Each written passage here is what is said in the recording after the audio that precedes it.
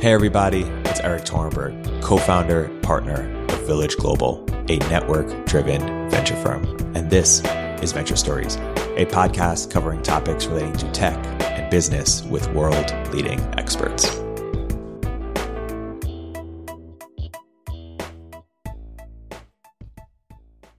Hey everyone, this is Ben Kasnoka, partner here at Village Global. Today our guest is Brad Feld. Brad is co-founder and managing director of Foundry Group, a venture capital firm with more than $2 billion under management. He's the author of many books. Most recently, he's co-author with Dave Jilk of The Entrepreneur's Weekly Nietzsche, which will be the subject of today's conversation. In the second half of the chat, we'll be discussing some other lessons learned from Brad's career as a VC. Brad's a good friend of Village Global and to me personally, and we're honored to have him on the show. Brad, welcome to the podcast. Ben, I am delighted to be virtually with you today. So let's start, Brad, with Nietzsche. Can you give us a brief overview of who Nietzsche was and where does he fit into the philosophy landscape? Nietzsche is an extremely misunderstood philosopher, which is part of what makes, at least to me, makes him interesting. He is, from my frame of reference, a crossover and at sort of a key crossover point from what I'll sort of colloquially call classical philosophy on one side to contemporary philosophy on the other. His primary body of work was between 1860 and 1880. So you have to go back to that point in time and think about sort of what our society and our norms were at that moment in time. And in the way that many entrepreneurs today are incredible disruptors of what the norms are around different things, Nietzsche was an incredible disruptor around the norms in his time frame. He was a provocateur in terms of his thinking, but he was not a provocateur who told you the answer. He was a provocateur who caused you to think. He also wrote extensively, very creatively. So his writing wasn't like long treatises, but was often, in different poetic forms. It was often in snippets. It was a lot of sort of thoughts that came together and in a lot of cases contradicted each other if you read them literally. But if they then thought about the issue and kind of kept going with what Nietzsche had put out, it then caused you to have a deeper understanding of the topic that, he was writing about. Well, it's interesting. I was telling somebody yesterday that I was going to be interviewing you about the book, and the person's response was, funny time for Brad to be writing a book about the hero of the alt-right and white nationalists everywhere. And there is one of my favorite parts of your book, actually, your and Dave's book, is at the very end. Both the historical overview of who Nietzsche was, which is informative for those of us who are still getting up to speed, as well as the chapter titled, Don't Believe Everything You Hear About Nietzsche. And when you lay out all of the people who have been influenced by him, left, right, and center, and every school of philosophical thought, everybody seems to be able to grab a Nietzsche quote and contort it or interpret it in a way that suits whatever pre-existing agenda they have. And so maybe the most important takeaway from the book, aside from the entrepreneurial advice, is anybody who's out there claiming that Nietzsche believed X, Nietzsche believed Y with a really strongly held view ought to be distrusted because he's a lot more complex of a thinker than he might get credit for, huh? There's a very important nuance to all of this. And the example you use with your friend is an awesome one. And it's one of the things, a dynamic of our contemporary society, which is we all know lots of things, but where we learned the thing we know often is multiple steps removed from the source of the thing. I'll use my own experience with Nietzsche. When Dave Jilk, who is my co-author, and I started talking about Nietzsche, every single thing I thought I knew about Nietzsche was incorrect, literally just incorrect, including the phrasing of the famous Nietzsche quotes and sort of my own interpretation of them. I didn't know much about Nietzsche, right? But the couple of things I knew. The alt-right contemporary dynamic is fascinating. So Dave and I, early on, we started talking about this. I'm Jewish. I find, the Nazis to be reprehensible. I find certain behavioral norms to be ones that I just can't subscribe to in any way, shape, or form.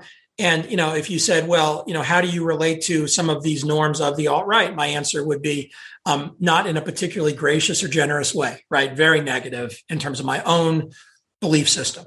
was Nietzsche anti-Semitic? Was Nietzsche, did he hate women? Was he misogynistic?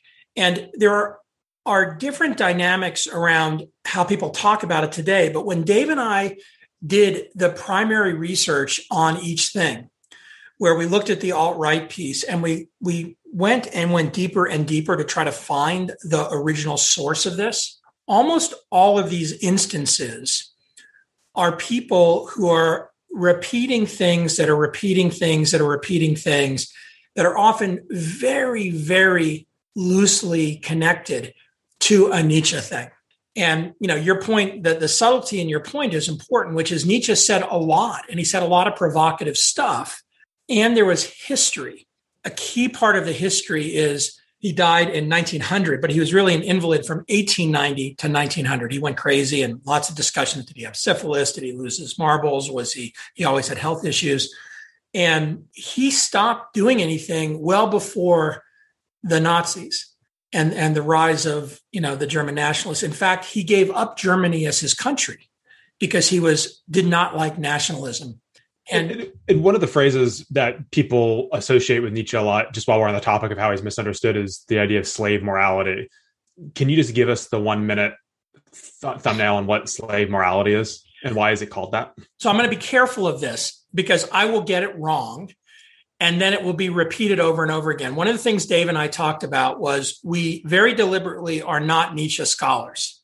And I would tell you that there have been probably thousands of pages written on slave morality and lots of interpretation of what Nietzsche meant. And the interesting thing about it is, and slave morality was not one that I went particularly deep on as an example, which is why I will get it wrong. But if you use others, and like a really good sort of simple one would be somebody, you'll hear over and over again, Nietzsche was a Nazi. And the short point would be, well, Nietzsche wasn't, his sister was. And when Nietzsche died, his sister took over, got all of his work, and she took his unfinished work and wrote a posthumous book that contorted many of the things he said to support the themes and beliefs of the Nazi Party. So this is another part of it, which is the scholarship of Nietzsche is very complicated because it's not just what Nietzsche wrote, but then what's interpreted. And I didn't know that about the sister. That's interesting. Yeah, and look, if you take a bunch of stuff that I've written on scraps of paper, and you have an agenda, and your agenda has nothing to do with at all what I believe, you can probably take all those scraps of paper and put something together that suits your agenda that doesn't fit my agenda. Well, so, I mean, by the way, just the ethics of posthumous publications. When David Foster Wallace died, his wife gathered all of his scraps of incomplete manuscript about the IRS and boredom, and it got published, without his explicit permission, obviously. And I'm always curious about the ethics of that, and I guess it's just the spouse, the remaining kin can decide. But a book was published with his name on the bottom, and he did not explicitly authorize that or even deem any of those notes and manuscripts complete. Now, by the way, just because I know you're a DFW fan as well, you may know this, but he did annotate some things. He because he committed suicide, he did organize some of his papers in such a way that led his estate to believe that it was his intention for this stuff to be published. But generally speaking, I think the advice to listeners of this podcast: if someone close to you dies, don't go through their files and publish something after they're dead. Well, the other advice would be, if you're serious about a thing, go a couple of layers deeper. And when you go a couple of layers deeper, you still might conclude something, which is fine, but go a couple of levels deeper. And, in today's Twitter land, we've been conditioned not to. And when writing this book with Dave, one of the things that was good muscle building and good reinforcement for me, and, you and Ben, you and I have spent lots of time having these kinds of conversations where we talk, a provocative thing is tossed out and then we bat it back and forth for a while. And, I think I'm probably one of the people in your life who, some of the things that become the conventional wisdom because it gets batted around and reinforced so much, my response is, why? Why is that the conventional wisdom? Why do you believe that? And it's not that I don't believe it necessarily, and it's not that I'm necessarily right, but that by having that discussion, you actually go a step deeper. Yeah, I think it's a great meta takeaway on the whole Nietzsche topic, which is he's misunderstood. People hear sound bites, they repeat him. That is an indictment of our modern intellectual culture. Another person who we both like and admire, Cal Newport, has a line where he says, "My job is not to stay on top of things; it's to get to the bottom of things." The way you get to the bottom of things is you focus on a small set of topics and really go deep. And it's actually one of in my own time in the venture business, it's one of the most challenging parts of the job because there's so many different things to keep up on. It's very, very hard to create the space to go deep. Even in preparation for this conversation, I looked up slave morality, for example, yesterday, spent 20 minutes, really didn't understand it, and then it's on to the next topic, and the 500 other emails. And so it's very hard to feel ultra knowledgeable on anything. So I guess the book for you and Dave, it's a great forcing function to actually have to engage more deeply with a topic like this. Two comments. One is as a forcing function. More than that, it was great fun, right? Yeah, it's uniquely fulfilling. I mean, that's why people maybe don't, if you haven't done it in a while, people forget what it's like to actually master something. To go deep on something new. And the other, and I'll use this, the slave morality comment. My immediate reaction to you is not to try to come up with a clever response, which is the norm. That is a cultural norm now. A clever response, a deflecting response, something that suits my argument. Yeah, the hot take. The hot take. Versus, think about what I said. I said, I don't know enough about it to feel comfortable doing a quick assertion. I've read about it. I could give you my view of a definition of it, but I don't actually even want somebody to amplify my view of a definition, because my view of a definition will almost by definition be shallow. So let's now talk about then along those lines, let's talk about some of the entrepreneurial advice that Nietzsche has for us to benefit from. So we'll go through a handful of quotes from him that you and Dave quote in your book, and would love just to unpack what the takeaway is for founders. So first, Nietzsche has a quote about a fly repeatedly hitting a window. It can see through, but keeps being surprised by the glass. You guys say that entrepreneurs, even though they understand their business and market deeply, still end up sometimes being that fly hitting the window over and over again. Can you explain what you mean by that image and what's the lesson for founders? Yeah, I have a joke I like to make, which is I'm only going to make that mistake 3 more times. There is a mythology that entrepreneurs learn quickly from their failure. And my own experience as both an entrepreneur and as an investor is that that's not true, is that there is a belief that you're going to figure it out. And sometimes you figure it out by just trying harder at the same thing. And understanding when you are that fly that's banging into the wall is important. By the way, one of the things we try to do in the book, and I would say it with this as well, is not to make absolute assertions. So I'm not trying to tell people how to solve the problem. In other words, if you feel like you're banging into a wall, well, hey, Brad, how can I diagnose when that's happening? I don't know.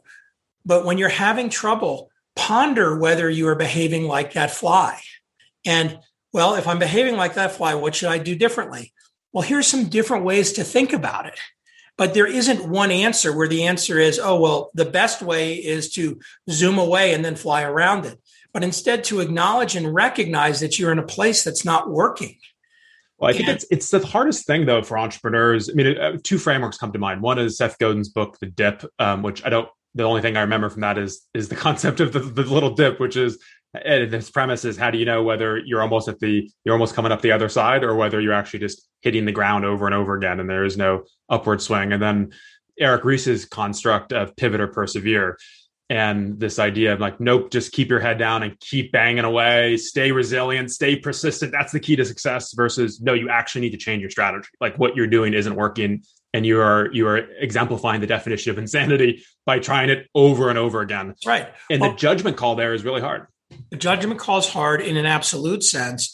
There's a meta here as well, which is, I think Eric's frame of reference is completely consistent with the quote, which is, the way I've encapsulated Eric's statement in my work is I say to entrepreneurs, a successful company is an endless series of small experiments, many of which fail.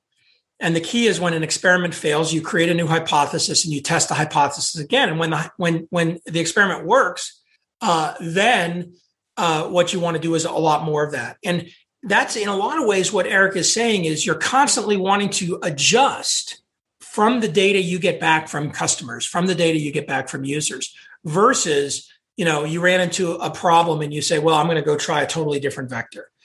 There's another part of it, which is also really interesting, which is I get this question a lot, especially through all the Techstars activity, where entrepreneurs say, when should I know when to stop doing this business? When do I know that this isn't working? Or when should I know to make a major pivot? And I have a couple of different ways of answering it, but one of them is to tell people to view the entrepreneurial experience not as a singular company, but to view it as the next 30, 40, 50 years of your life. And if we have a chapter in the book called Obsession. If you are still obsessed about what you are doing, which I like to define as, were you put on planet Earth to work on this problem? A healthy version of its obsession. If you are put on planet Earth to work on this problem, keep working on it. The day you wake up and you say, I don't think this is what I was meant to spend my time on, that's the moment at which you either need to do a hard pivot or call it quits on the thing you're doing. So different layers of that Nietzsche quote can apply depending on where you are in the arc. I love that. And the only area I'd push back on or nuance is the idea that if you wake up one day and have that dreaded feeling of maybe this isn't my day, perhaps it's if you feel that way for 10 days in a row or 10 days out of 100 or something, because we all have there are days when in the entrepreneurial journey, right? Totally agree. I'm being absolute, but totally agree. And we'll put this in the show notes. By the way, if it was one day, I would have quit when I'm doing it a long, long time ago. Because I've had plenty of those days. Indeed. And one thing Eric Ries says, and we'll put a link in the show notes when we did an event with him. He's an LP at Village for some of our founders. One other additional tactical advice that Eric has, which I like, is a lot of times in early stage startups, there's this so much, it can be distracting to constantly be revisiting, wait, are we on the right track? Should we pivot? Should we persevere? Should we pivot, persevere? And like every other day you get dragged into this discussion. So he's like, literally schedule pivot or persevere meetings every month or every quarter, whatever makes sense. And for those 2 hours, you're going to ask yourself, should you pivot or not? And when you're not in that meeting, you're focused on heads down execution. And so just schedule that time. And so just create that cadence. Otherwise, it's easy to get sucked into the vortex of reflecting on whether to pivot or not. Let's go to another Nietzsche quote, Brad. So one of Nietzsche's core principles that you talk about in the book is that achieving great success often requires that you first experience great pain. Can you explain why pain is required and how does it translate to entrepreneurship? And have any of your successes, do you think, been born out of some pain that you've experienced? Yeah. So there's, again, multiple ways to define pain. And I think one of the reasonably well understood colloquialisms today is around the notion of successful entrepreneurs often are ones who have experienced both success and failure. There are some entrepreneurial stories that are, first company, first product, and, just incredible trajectories. But there's many examples where the first thing might have been successful, but then the next thing the entrepreneur does is a failure. Or the first thing or two the entrepreneur does is a failure. In fact, I like to talk about, I used to refer to it as my first company, which was a company that Dave and I started in 1987 and sold in 1993 to a public company. And it was a financial and a functional success. That was actually my third company. My first company, which Dave was a co-founder with two other people, was a failure. And my second company, which I co-founded with somebody else, was a failure. So this notion of acknowledging that the entrepreneurial experience involves pain, where failure is one type of pain, but even then think about successful entrepreneurs and how the pain of their experiences were profound at different points of their journey. Think about Microsoft and Bill Gates and the late 90s and all of the breakup Microsoft judicial, stuff. Think about the last 3 or 4 years of Facebook, and you can have your own view of how the last 3 or 4 years of Facebook played out. So I'm not making an assertion about it, but there is no question that there was an enormous amount of stress in the system around many different aspects of things going on in their business. Or think about, the mythology of Steve Jobs and, this incredible success that then turned into a thing that was really struggling that he then got kicked out of. And then his creation of a new company, which had some foundational innovations that ultimately became incorporated back into Apple. But Next as a business by itself wasn't really a particularly successful business. And then if you look at the story of Pixar, which has become an amazingly successful business, there are a couple of moments in time in Pixar where there's extraordinary pain in the business and amongst the leaders and the business dynamics itself.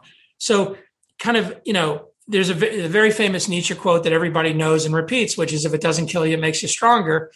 That's become a cliche. I thought that was Kanye West originally. Gosh, I didn't know he stole it. I didn't sing it properly. but if you go deeper into that and actually start to read the context around it and think about it, it's part of the human experience. And so it's not just about entrepreneurship, but it's about learning. I mean, things happen when there's stress on them.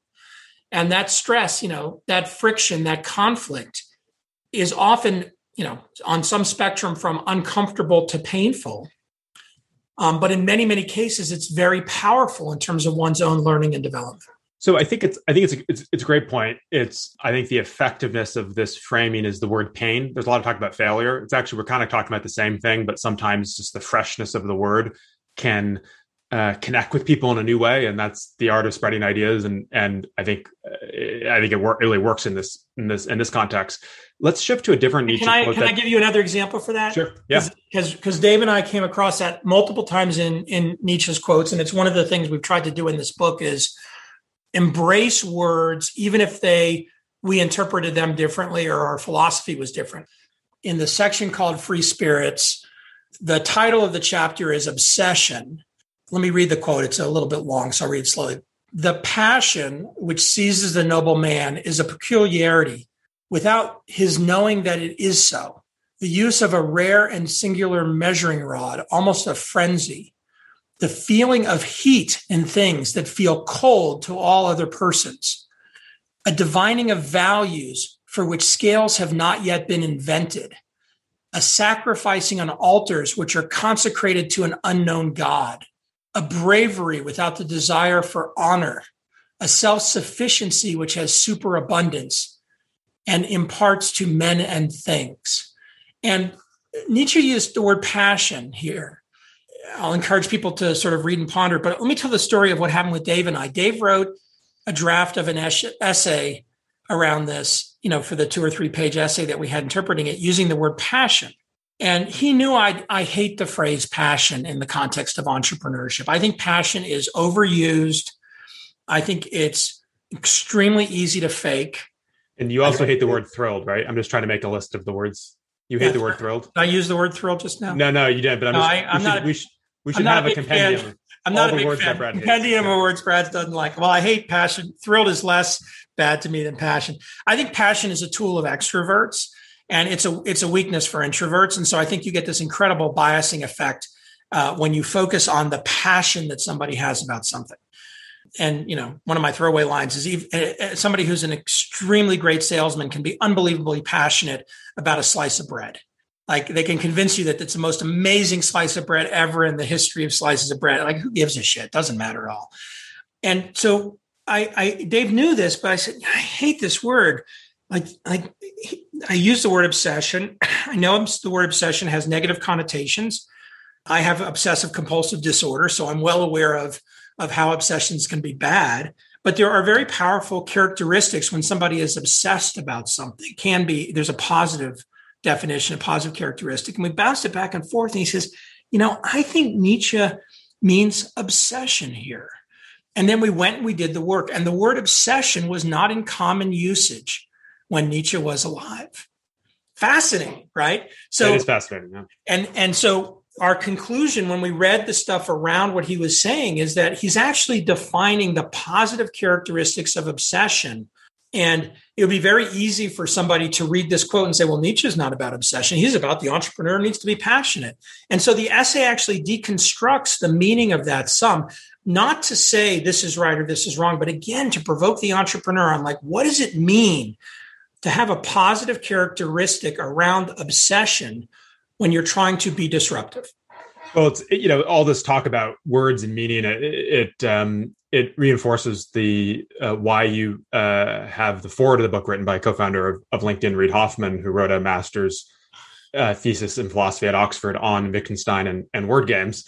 And anyone who's studied philosophy, which I have not, but has a deep appreciation for words and their meaning. I think it's one of a powerful takeaway from your book is to go deep on what words mean, how they're used in different contexts, to be intentional about the words we use. So I love that about passion.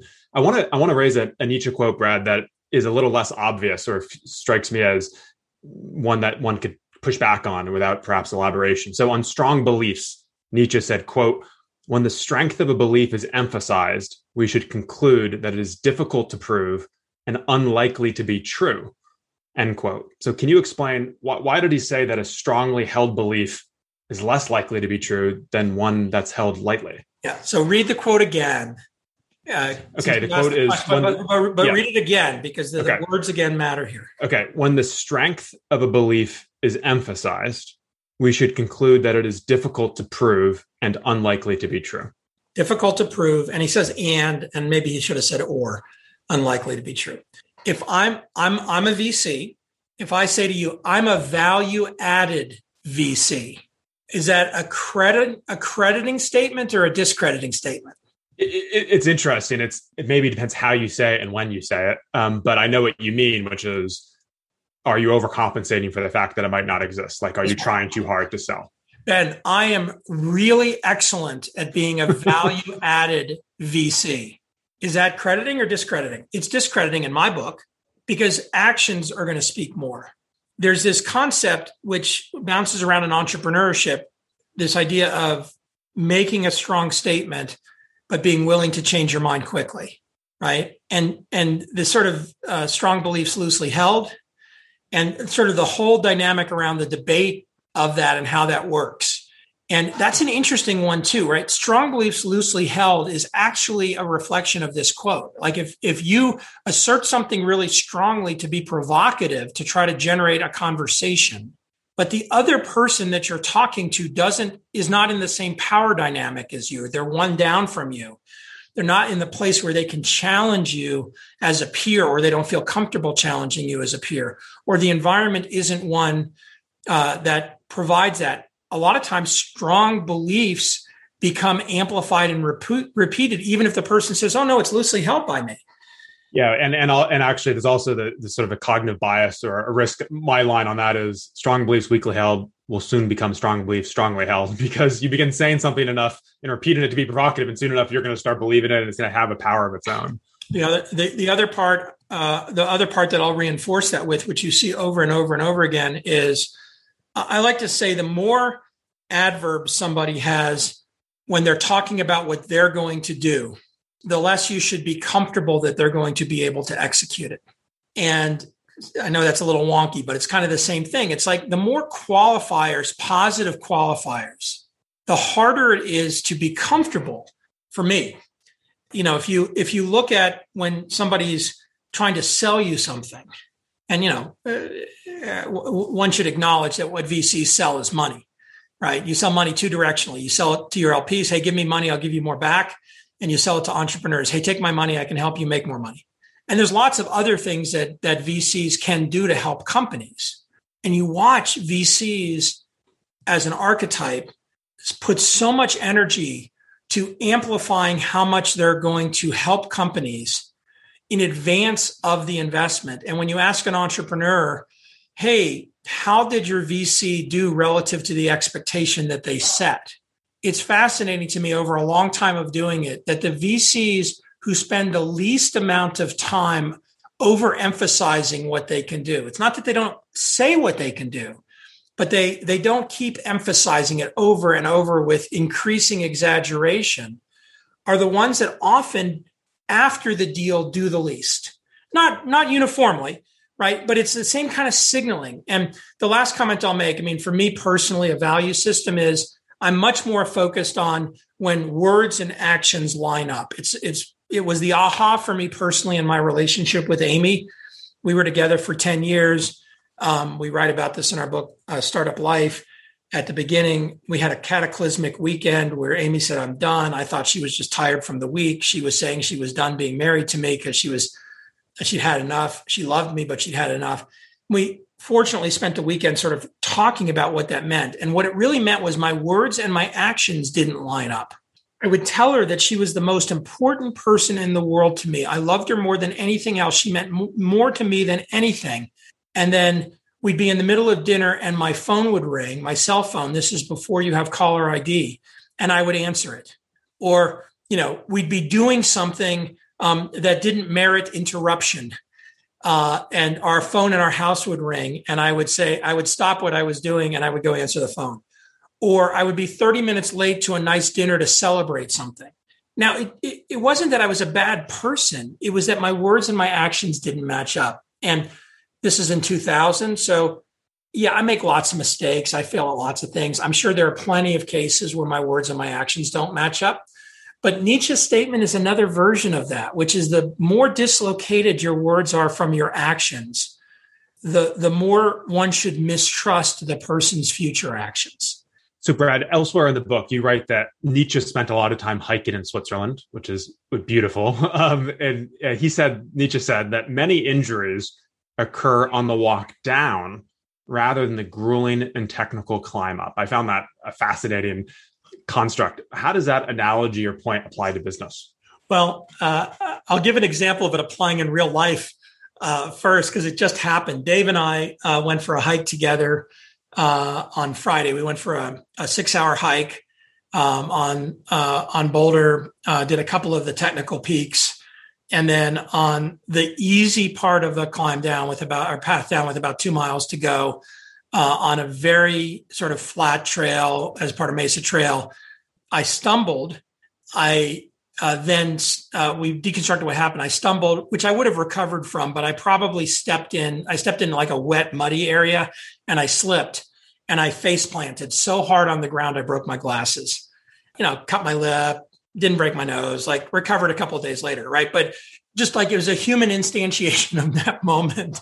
And we both laughed about it. I mean, I guess, is that common? I mean, are there more, just in the literal sense of it before you get usually like, do more people get hurt on the way down from mountains on the way up? I don't know statistically if it's true, but it's, Dave and I joke about it when we hike. He hikes a ton. It's a very common thing. I mean, it is actually counterintuitively, it is sometimes harder to hike down, right? In terms of the footwork than hiking. Well, it's much, much harder. And so you're concentrating. You say, well, why did you fall? I fell because we were deeply engaged in a conversation. It was a flat part of the trail. So we were walking close to each other. I wasn't concentrating on the path ahead because I was too close to Dave. So I was probably looking at his back. And so when I tripped, like I didn't have the prior perceptive recovery. When I'm going down this super steep, super rocky thing, I'm going really slow. I'm looking at every step and testing every footstep. So yes, it is a real thing. Again, statistically, I don't know, but it is a real thing. I think it's also very true in entrepreneurship. For those of you that are entrepreneurs, think about the moment where everything was cruising along and you stop paying as close attention to some of the things you should have paid attention to. And something then caused a cataclysmic failure. Hey, the last 4 releases were good, so we're going to go ahead and release this on Friday afternoon because we've got our release thing down for our weekly releases. You previously always released on Thursday, but it was a short week because Monday was a holiday. So let's just release on Friday instead of Thursday. And that's the release that brings everything down. And you have to spend the entire weekend trying to get things up and you lose millions of dollars because the site's down. Or, you get casual about your leadership team onboarding because the last couple of people you've onboarded have gone pretty smoothly because they got into the cultural norms pretty quickly. So you're getting a little looser about it. As the entrepreneurial CEO, founder CEO, you're not focused on it as much as you are. The business is bigger. There's more things pulling your attention. And you make a critical hire, let's say a CFO, of somebody who's very, very well regarded and capable, but does not subscribe to your cultural norms at all.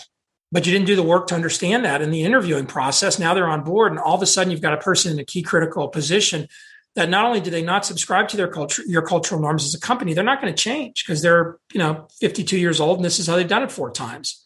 And so it's in those moments where you're not paying as much attention that sometimes some of the worst mistakes happen.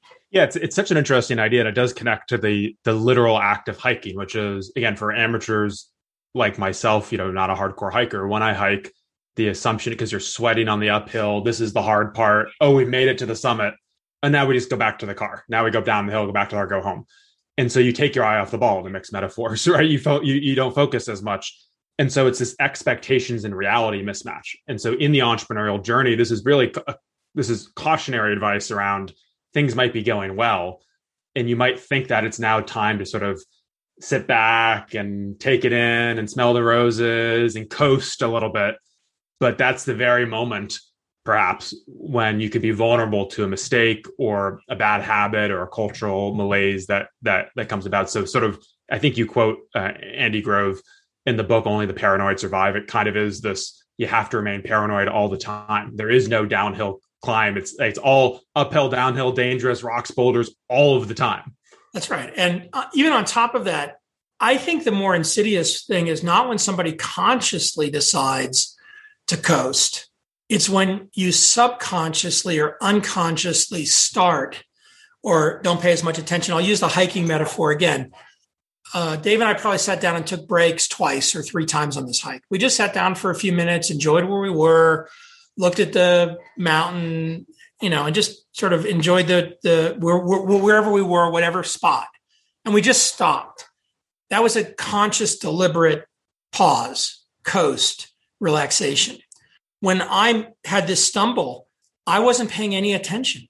And I wasn't consciously not paying attention. My brain had just stopped paying attention to this thing I was doing that was hiking. And all of my attention had shifted to, again, that engagement that I had with Dave. I wasn't even noticing what was around us. If you had said to me, where exactly on the trail did you stumble, except for the fact that I bonked my head enough that we sort of deconstructed what had happened, I probably couldn't have told you much about it.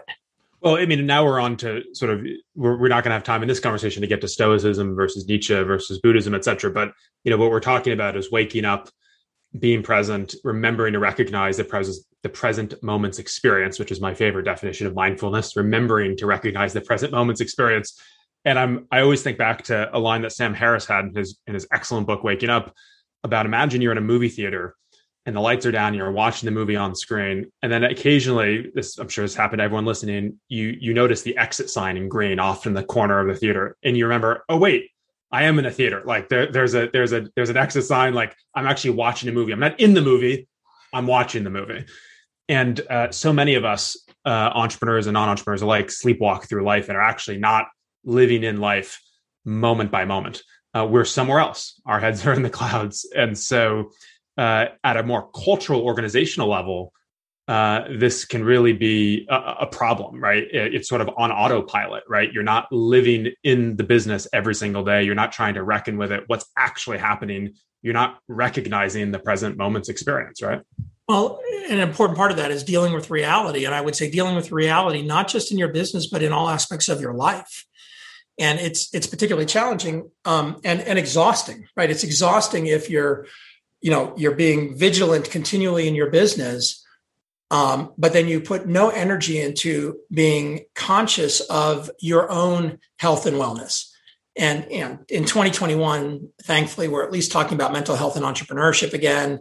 And, the stigma associated with mental health and entrepreneurship is diminished some from where it was in 2012 or 2013, but we still really are in this place where people don't allocate enough. I would say entrepreneurs don't allocate enough energy to taking care of themselves in a way so that they can be over a very long period of time deeply and continually engaged with what they're doing. Oh, and so yes.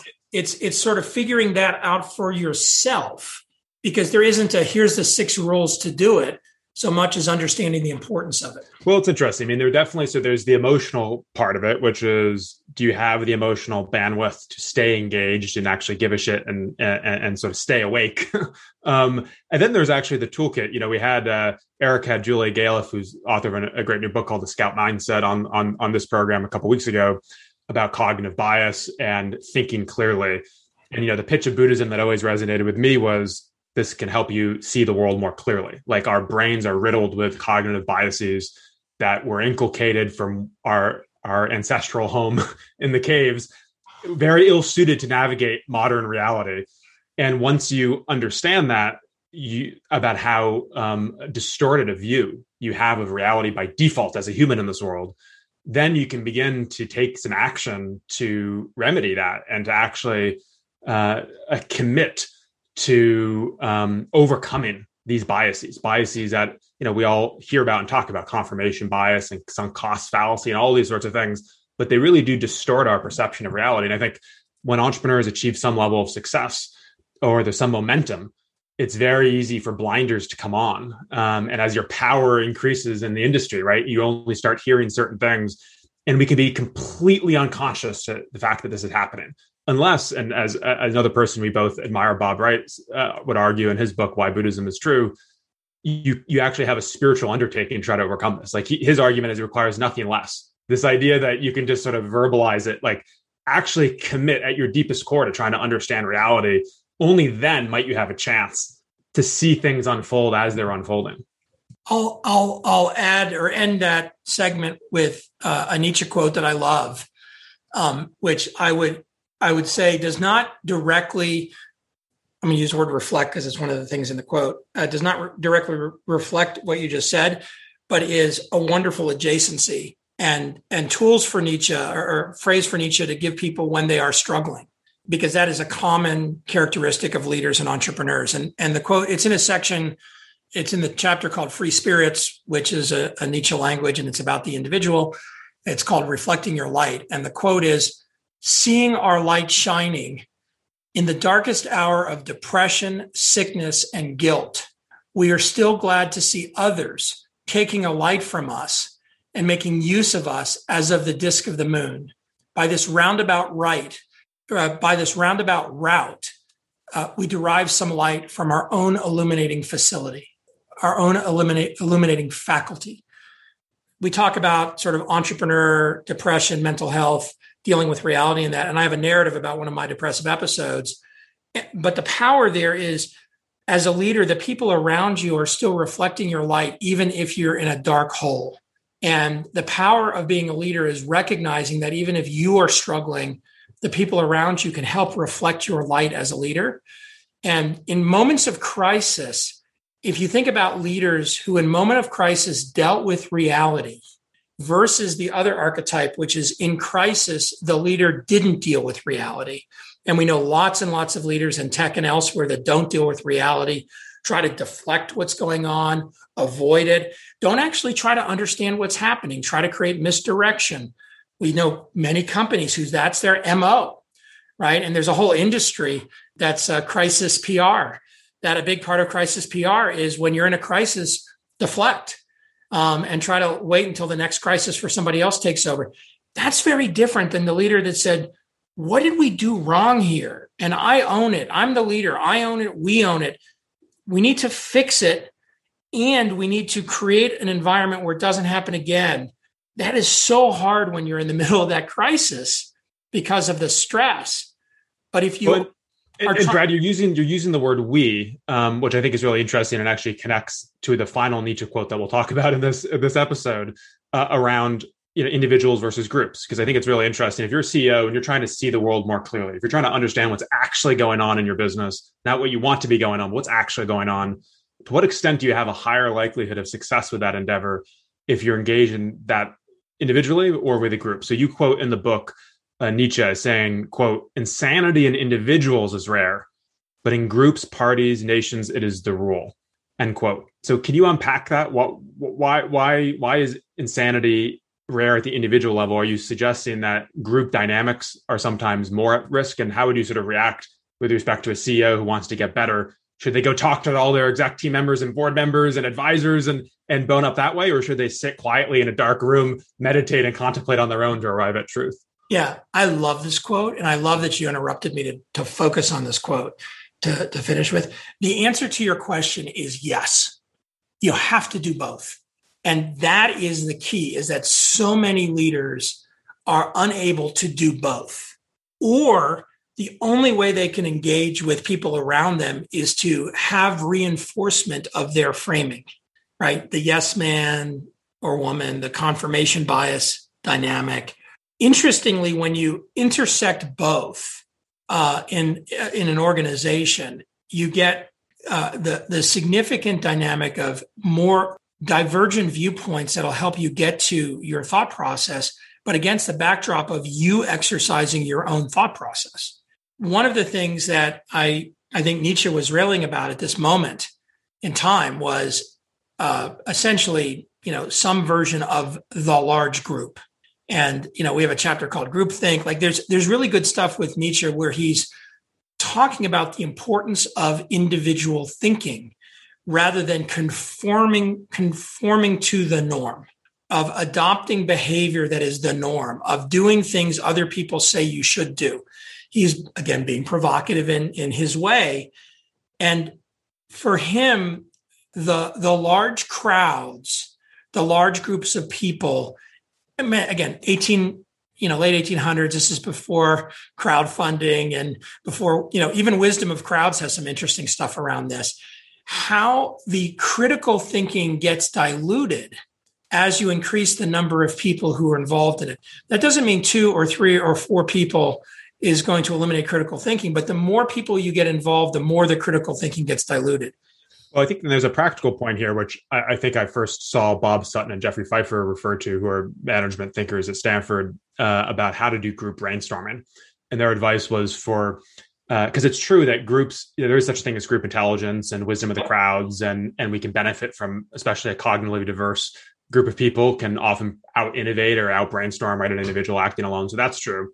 But what's also true is that you put a bunch of people in a room and have them just riff in real time, you get some of this Nietzsche point about the insanity and the groupthink that can emerge. And so Bob's advice is for each individual person to brainstorm on their own and then show up at the meeting having done some pre-work of their own and share that view before it gets sort of corrupted and shaped by the group melee. And I think that's what you're sort of saying. It's the both, right? It's the individual thinking and then coming into contact with the group. Yeah, critical importance here. And anybody who is a software developer that's part of an agile software development process that is well executed in terms of how the team works, how the PM works, and how the projects are managed themselves, and what the agile process that's used is, will recognize some of this in the same way that the brainstorming that happens when everybody just sits down and starts brainstorming is useless.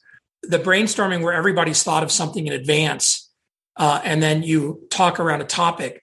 By the way, it's kind of reflective of the Amazon write the memo, and then everybody sits and reads the memo first before you have the conversation, and then you reach a conclusion. The agile thing that I learned from when I was on the board of Rally Software a decade ago was this multimodal experience where you have 1 or 2 person or at most 3 person groups, and then you come together as a larger group, and then you separate and you come together and you separate. So you're constantly doing this multimodal dynamic because a lot of the work is multimodal, right? When you're doing development, a lot of times you may be working with somebody else. If you are a pair programming shop, you're going to be working with one other person, but then you get together as a group and work on sets of things, but then you go back to that other modality. Unfortunately, for some reason, in the brainstorming logic or the problem solving logic or the meeting flow, think of all the meetings that people are in where, there's an agenda and there's a leader, but nobody's done any pre-work. And really, when you're in the meeting, there are big power disparities or discrepancies between people in the room, just in terms of their natural power. And there's behavioral discrepancies. Person A is quiet and doesn't want to step up. Person B, is a classic bolsterous person who is not aware that he is not giving the 3 women in the room to speak and is cutting them off constantly. And then there's the other person who's trying to all of a sudden change the dynamics of the meeting. And the leader of the meeting is just trying to get to the answer that they probably wanted to get to when they convened the meeting in the first place. I don't know what percentage of our management life is like that, but that's shitty. And it's just not that useful.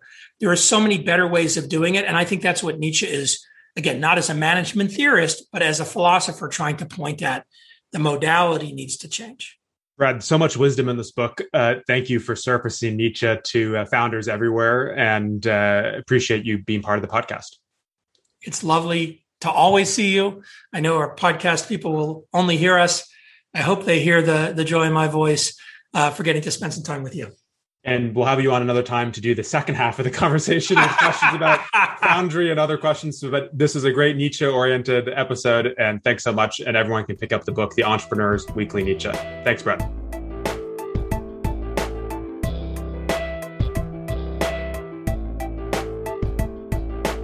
If you're an early stage entrepreneur, we'd love to hear from you. Check us out at villageglobal.vc.